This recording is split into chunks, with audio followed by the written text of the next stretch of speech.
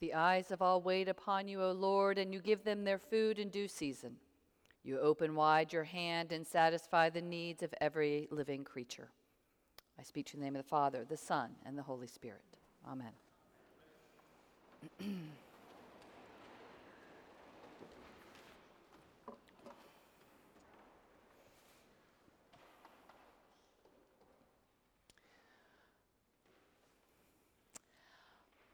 Are we asking the right questions?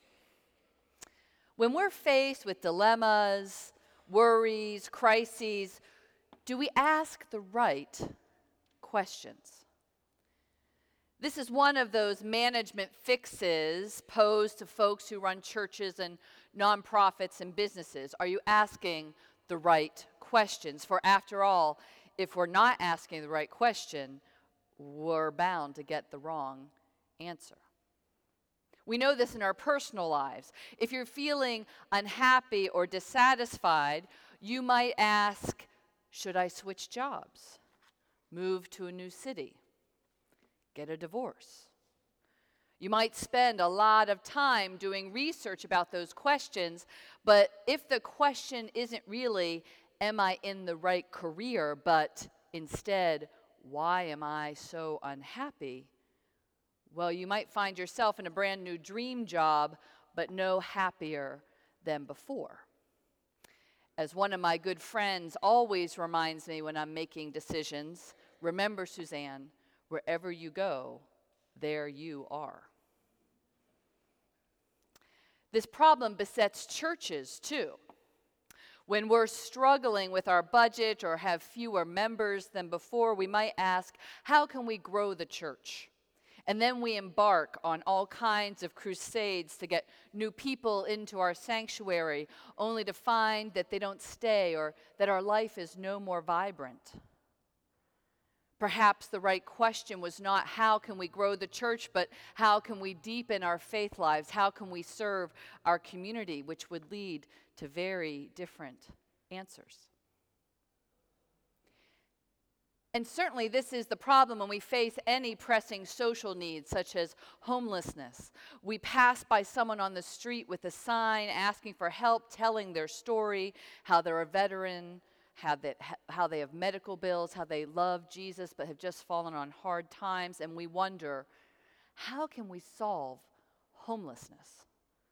What job could this person get? If I give them money, will they spend it on drugs or drink? But sometimes we're just asking the wrong questions. Often we seek a clear answer, a definitive solution, how to fix something, how much money will it take?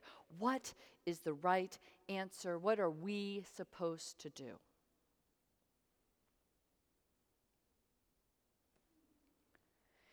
PBS NewsHour has a regular short segment that asks someone to give their brief but spectacular take on a particular issue. And a recent brief but spectacular featured Joe Wilson, a man who had gone to California to study at Stanford in the 1970s, but through a series of unfortunate life events had become homeless in San Francisco.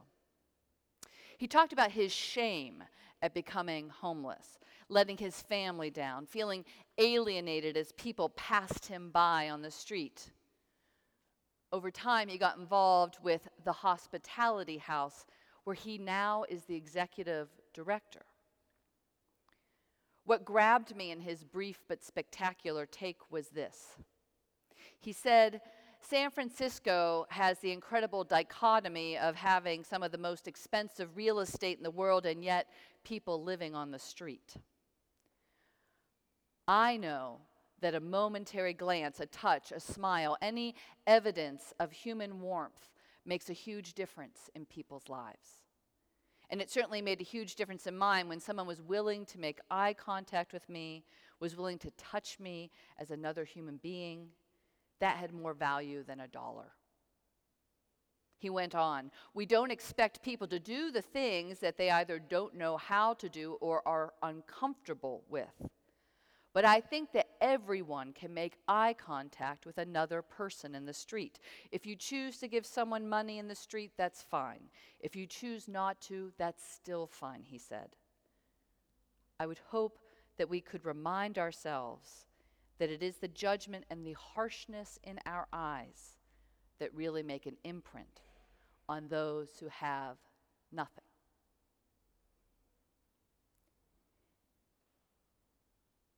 In just a few words, Mr. Wilson answered a question different from the one that most of us are asking.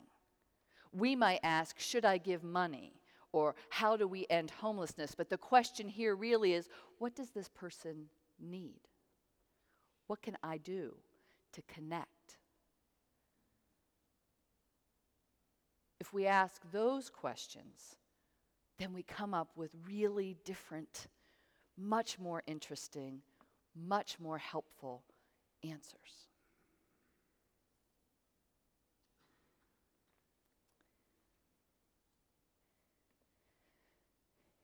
In today's story from John, the beginning of 5 weeks of readings from the 6th chapter of John, all about bread, crowds pursue Jesus because they have heard about the signs he's performing. So far, he has turned water into wine at the wedding of Cana, and he's healed 2 people. The crowds, 5,000 strong, want something from him.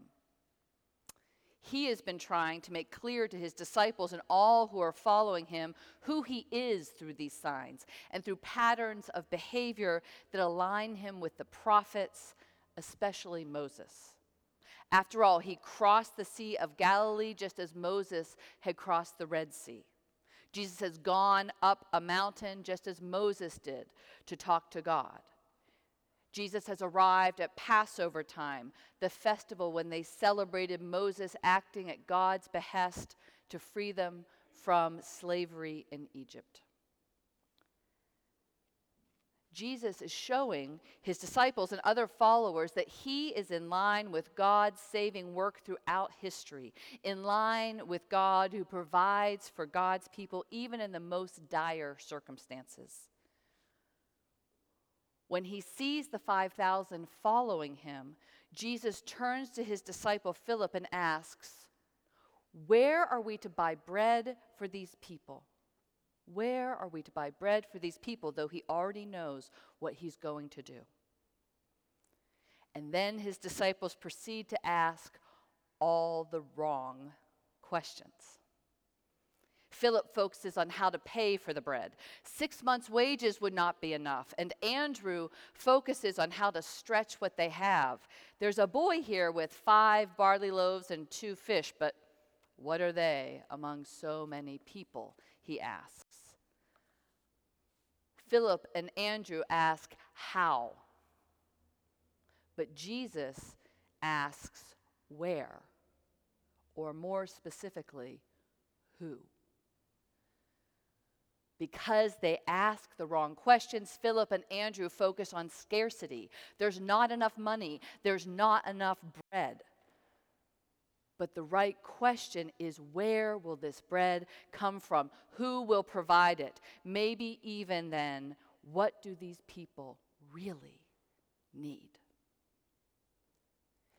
And the answer, of course, is that the bread will come from the one who is the bread of life.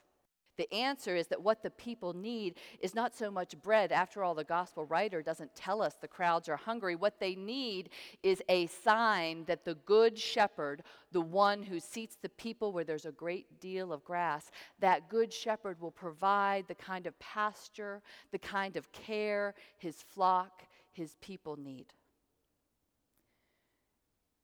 Jesus asks the right question and then he provides the right answer. The people need a shepherd. They need bread, not just bread that will assuage physical hunger, but bread, life-giving bread, that's a sign that they follow a God who supplies all their needs abundantly. Just as God provided manna all those years ago to their ancestors in the wilderness. Jesus asks the right question. He shows the right answer. What do we need? A good shepherd, a providing God. Evidence that God is with us, guiding us, feeding us. Who provides it? Jesus, the one who has come after Moses and the other prophets, supplying our needs even before we know how to ask or imagine them.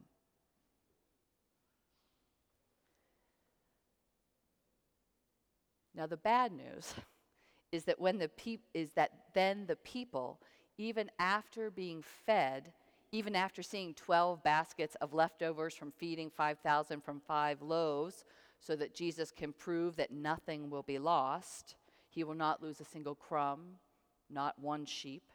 After all that, the people still ask the wrong questions. Are you our new king? Will you overthrow this terrible political situation?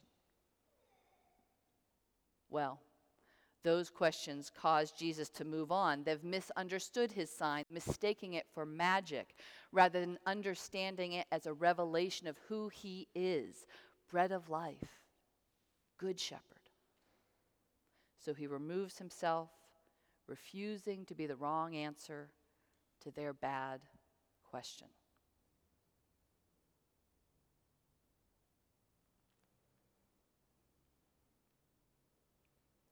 How do we ask? How do we ask the right questions? How do we see where God is leading us today?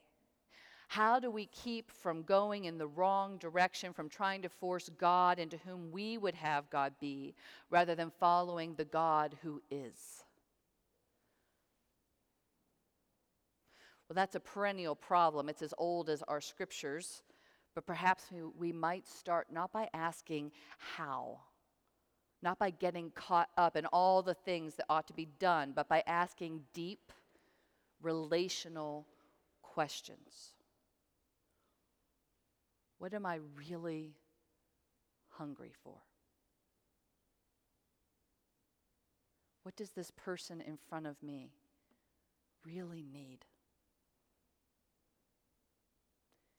The answer is hardly ever more food, more stuff, more things.